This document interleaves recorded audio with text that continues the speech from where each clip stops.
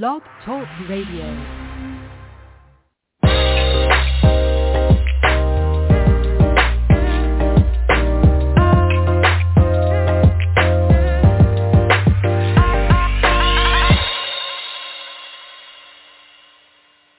Welcome to the Perkins platform. This is a live radio show and podcast.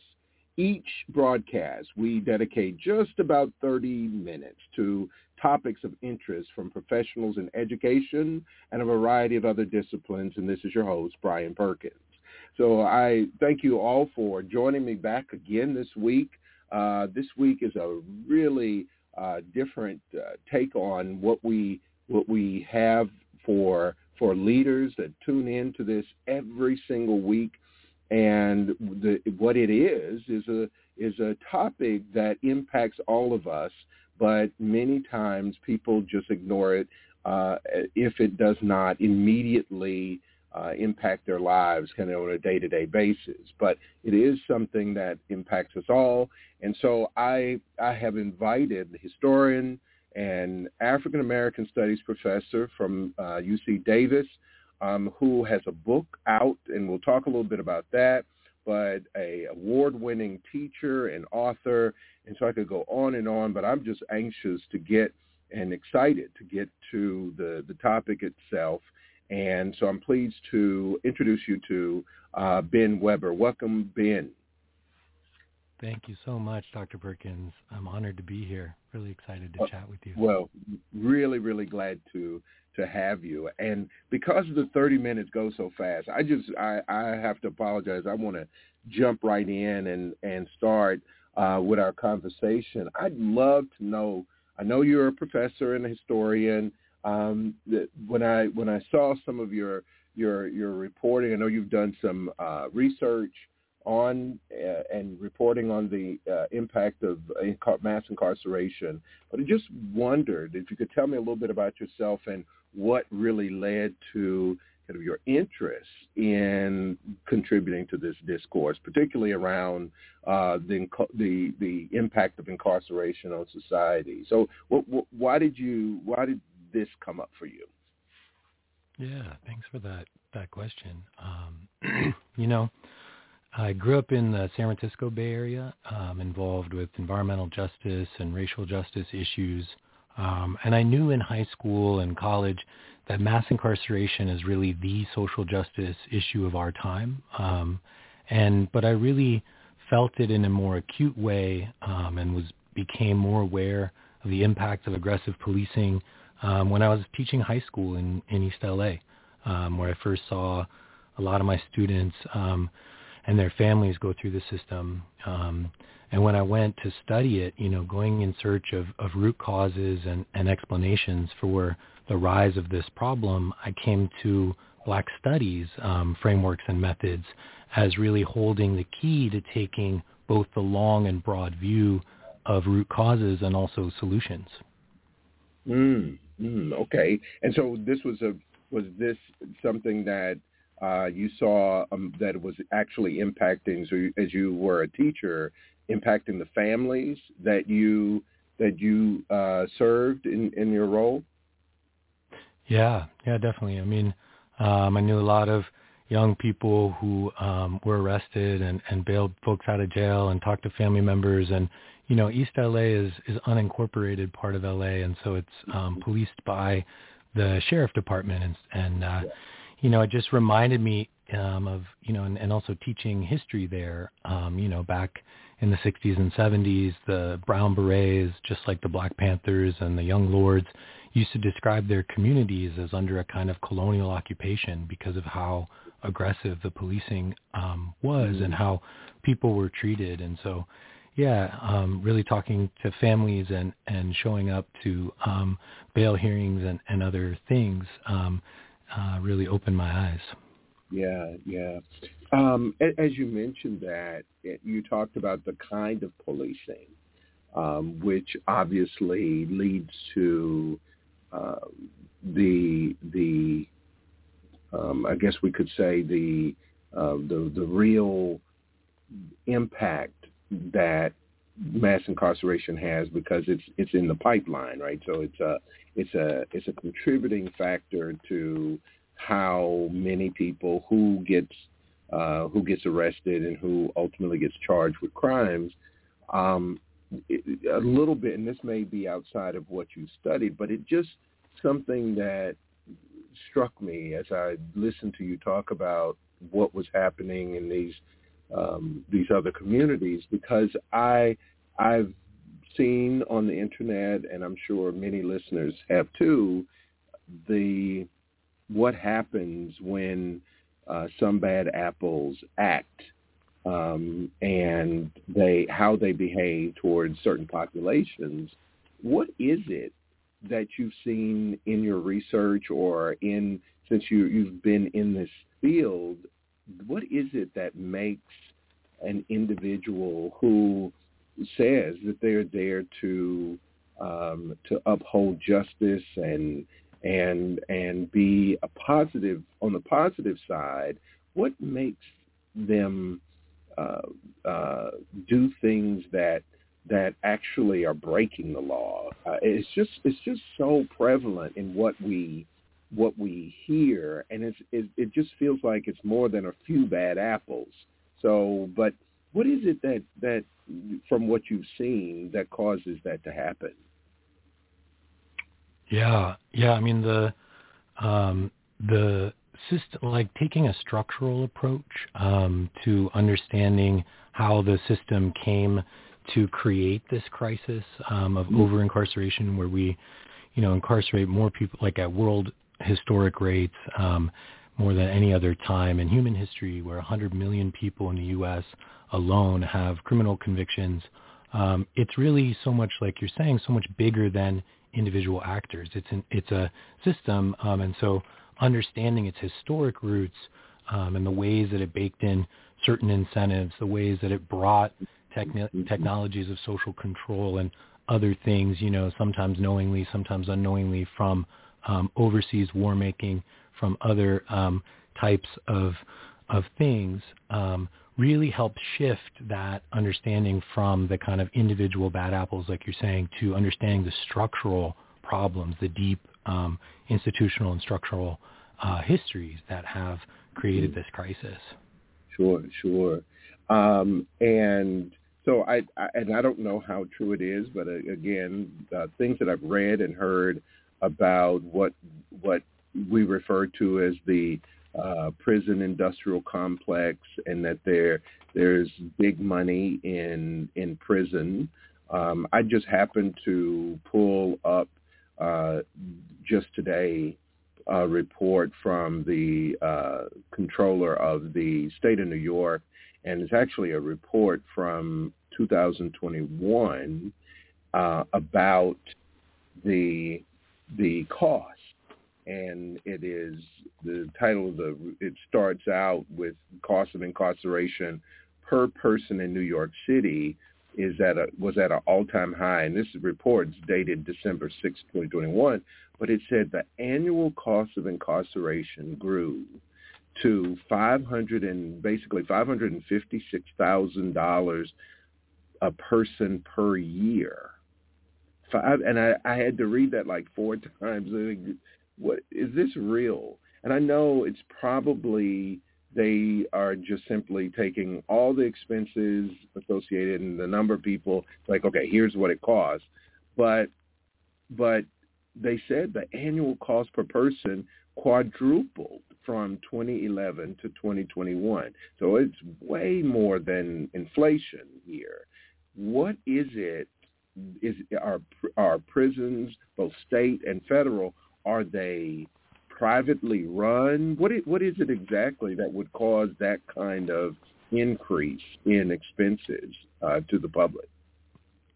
Yeah, that's a really, really good point and a good way to frame it. A lot of people rightly get angry about the way that private prisons are run by corporations because they say, the profit motive makes the wrong set of incentives. But as you're pointing out, most prisons are run at public expense, and they have been for a long time. And so you can't really separate out private prisons and the logic of profit and all of that from the publicly run political economy of prison expansion. So here in California, it worked in a certain way and across the nation. And historically, my book takes the long and broad view. And so one of the things that I trace historically is its roots in racial slavery and colonialism. And this happened, at the end of the 19th century when there was a big movement to abolish the private convict leasing system, where they said, what's most terrible about this is that it's exploiting people for profit. But, when it moved to a public use system, when the private convict lease system was abolished in most states, the publicly controlled system, both within the United States and in places like the Philippines and Puerto Rico and Panama,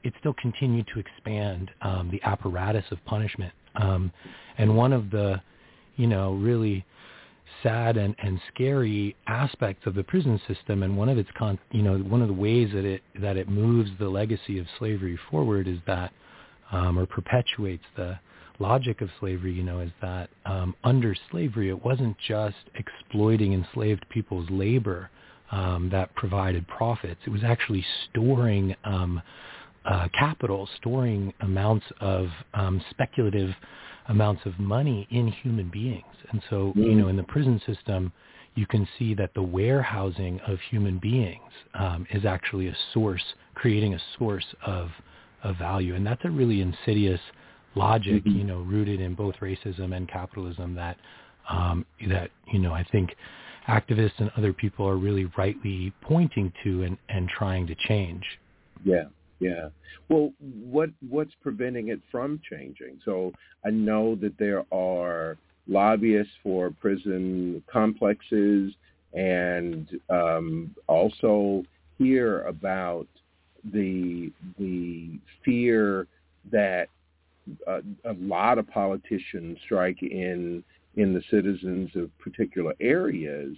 But what is it that's preventing us from taking a look at it for what it is and saying, okay, we need to change this system because this is unfair to one group or another, but it is something that is inherently corrupt? What keeps us from making the right choices here? Yeah, I mean, I don't know. I think there's many complicated ways of answering that, but I am heartened that there's a growing movement and a growing awareness. Like, you really do see a shift in consciousness where people are realizing, more and more people are realizing that the system has kind of created, been rooted in systems of racist violence and has created a crisis that is making everyone less free, and that the continued expansion of the system presents dangers and really detracts from what the future could hold. And so, part of it is people's deeply rooted notions of security, that they're socialized into a particular way of thinking about their own safety. Part of it is rooted in the long histories of how inequality has been created in this country, and it takes more and more violence to police ever-increasing inequality. But as I said, I do think that is changing across the country, that there is a huge, we saw the largest and broadest protest movements in U.S. history in 2020, protesting state violence and calling out racism. So I think there is positive change coming. Right. The thing I worry about is that that a lot of that went silent, and I don't know if it was necessarily because there were no other examples. We had some very in-your-face examples of wrongdoing during that time. But I also postulated with my friends and colleagues that that we had a time where people were essentially not at home. I mean, not at work. Also, that there was a willingness to go out, and people were able to protest. Not that they wouldn't have, but there were the choices were different in the protest and not protest. But I just worry that has somewhat gone silent. What do you think? Yeah, I mean, I think there's history shows us there's a kind of dialectical relationship between freedom movements and repression. There's a backlash, or some people, have characterized it as a frontlash. Every time there is a movement growing to broaden the meaning and experience of freedom in this country. And so, I think that it's, maybe not gone silent, but been actively silenced, in certain ways. But it's still there. And it's, you see it in the classroom, you see it in people's changing attitudes, and you see it in movements across the country that are trying to do concrete things like, end prison slavery. Mm-hmm. Mm-hmm. For those of you who are just joining, I have with me Dr. Benjamin Weber, and he is a professor and historian at the University of California, Davis, who studies African American history, and we're here talking about the impact of mass incarceration on society. So, Ben, you have a new book entitled "American Purgatory: Prison, Imperialism, and the Rise of Mass Incarceration." Take me through a little bit. Help me understand what it is. I know you take a historical perspective here. I have not gone through the entire book yet, and so just starting. But I did not see in the introduction where you mention schools and the impact of schooling. I'm not going to say it's not there because I haven't gone through it, but I would like if you could just give me an overview of what it is that from a historical perspective you are communicating here, but what are some of the big takeaways? Yeah, that's I can share three big ideas from the book, and the overall message, like we've been talking about, is the importance of taking the long and the broad view.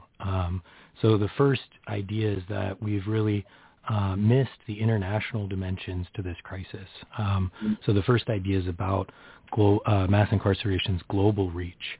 And basically, you can trace that in different ways, but people, you may be familiar with the 13th Amendment and the way that it has that exception for slavery and involuntary servitude to be used as punishment for crime.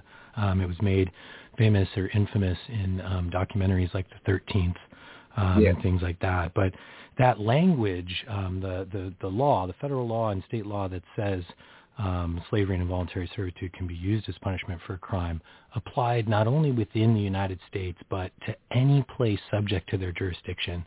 So part of the book looks at all of those places that, all of those territories where the U.S. was using prison slavery, essentially, slavery and involuntary servitude, to build American empire. So the way that colonialism and empire shaped the growth of the carceral state, because plantation labor at places like the Iwahig Penal Colony in the Philippines looked a lot like Parchman Farm at the same time, and the black chain gangs in the Panama Canal Zone looked very similar to the road gangs in the South.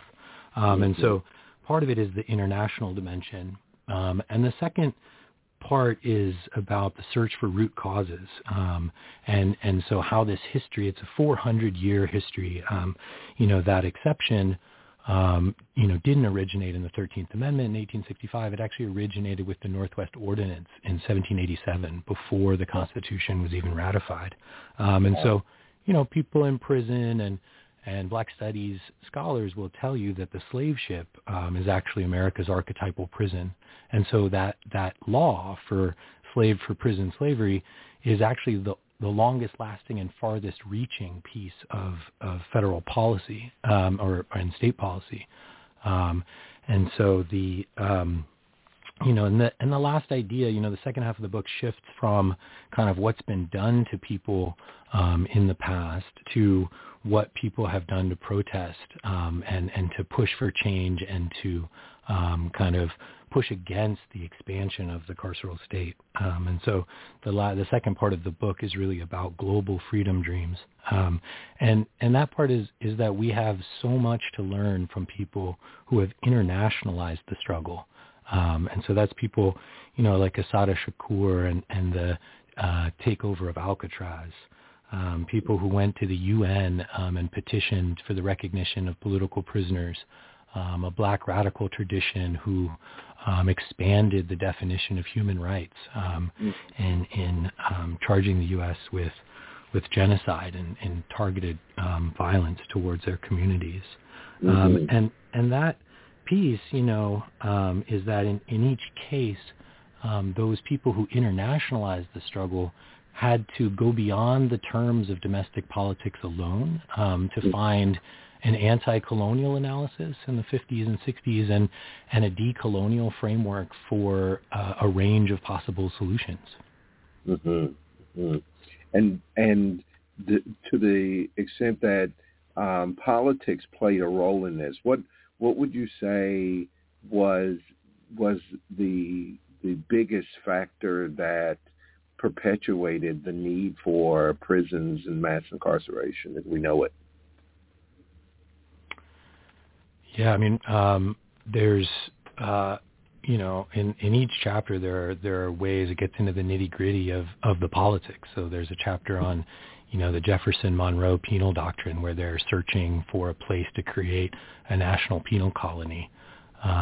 There's a section on the way that certain ideas in foreign policy, certain assumptions about preemption and deterrence, retribution and rehabilitation, this kind of thing, actually were mirrored in prison policy. So the way that foreign policy shaped prison policy in the way that, and vice versa. So the way that policymakers were thinking about colonial subjects, were thinking about modes of social control and how that circulated between sites of U.S. empire and U.S. cities, and then was either, disavowed or unacknowledged. And I think, that's one major way, as we continue to reckon with the legacy and the history of slavery in this country, to also reckon with the history of empire, because, whether we choose to disavow or ignore it, that process crucially shaped the rise of the surveillance state, modern policing, and mass incarceration. Yeah. So, as you know, I am a professor in education leadership, and a lot of what I do is train leaders for school buildings. I've also been on the policy side myself as a former school board member and other. So as I mentioned, so the education side really is interesting to me. It's pretty widely circulated, where you hear people say things like the school to prison pipeline. There are a number of practices in schools that eerily to me resemble prison policies, and so I don't know to what extent that you talk about this, but I'd love to hear your thoughts, particularly around discipline.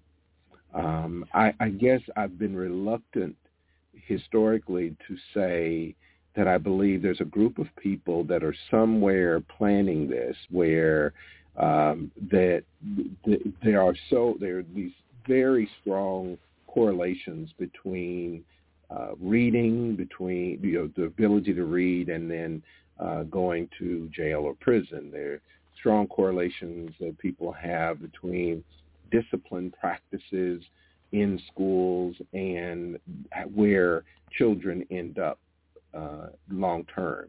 And so, but as I said, I've been reluctant to believe that there was a group of people somewhere saying, let's do these policies and these practices so that we can put children, when they become old enough, let's put them in jail.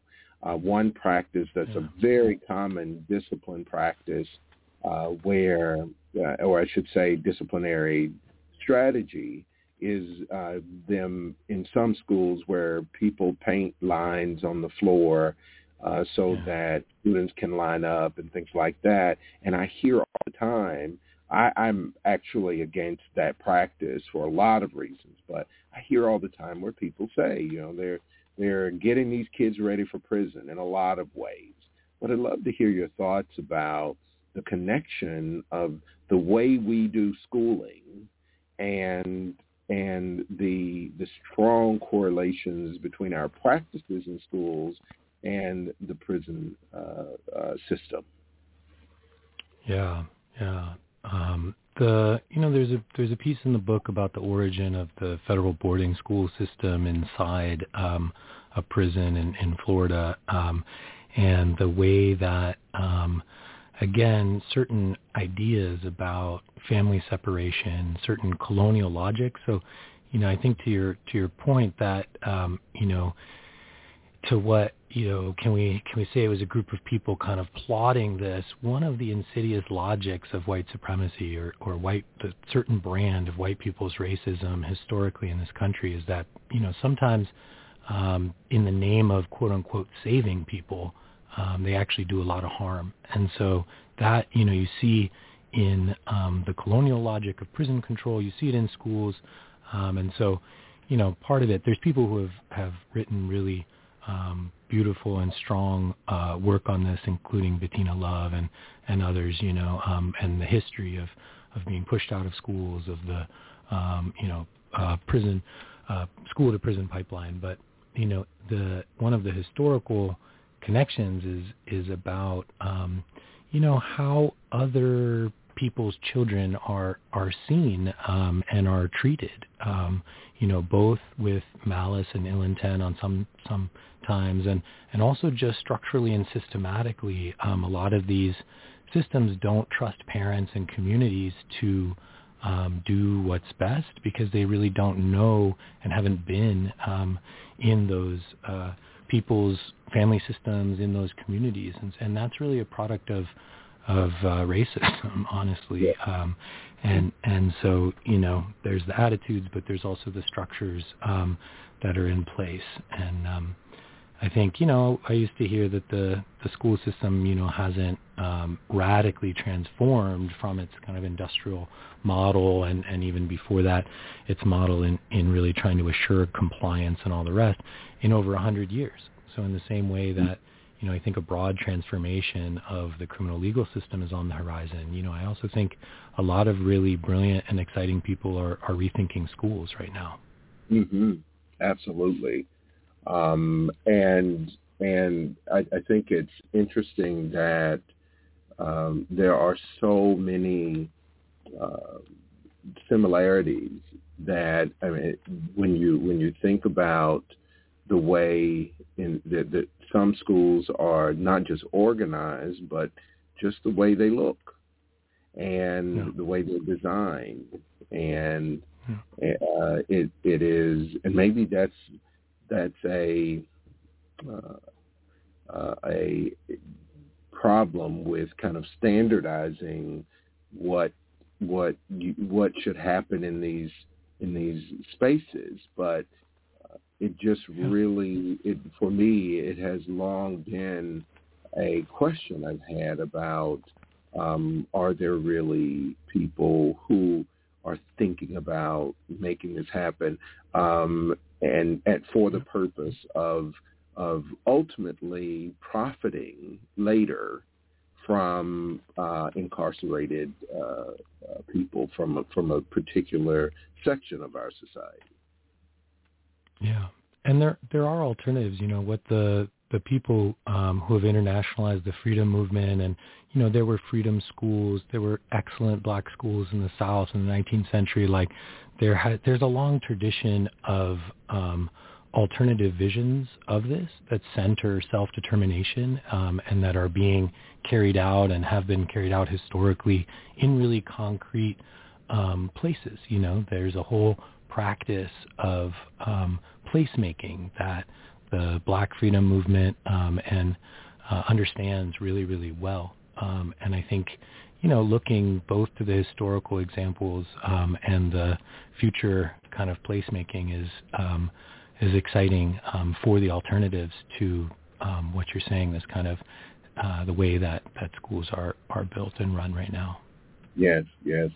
And lastly, I started out with talking about the kind of money we spend on prison, and it just doesn't make a lot of sense if we're talking about that number in New York.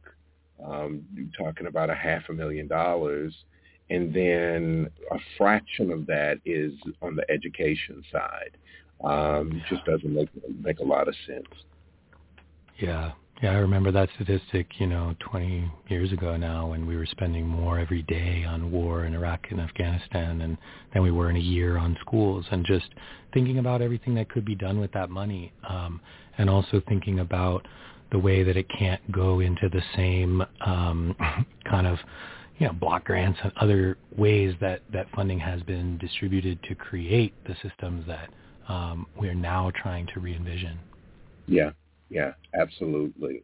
Well, listen, I really appreciate you coming on. I know that there are people out there that would love, tell us where, if you have articles.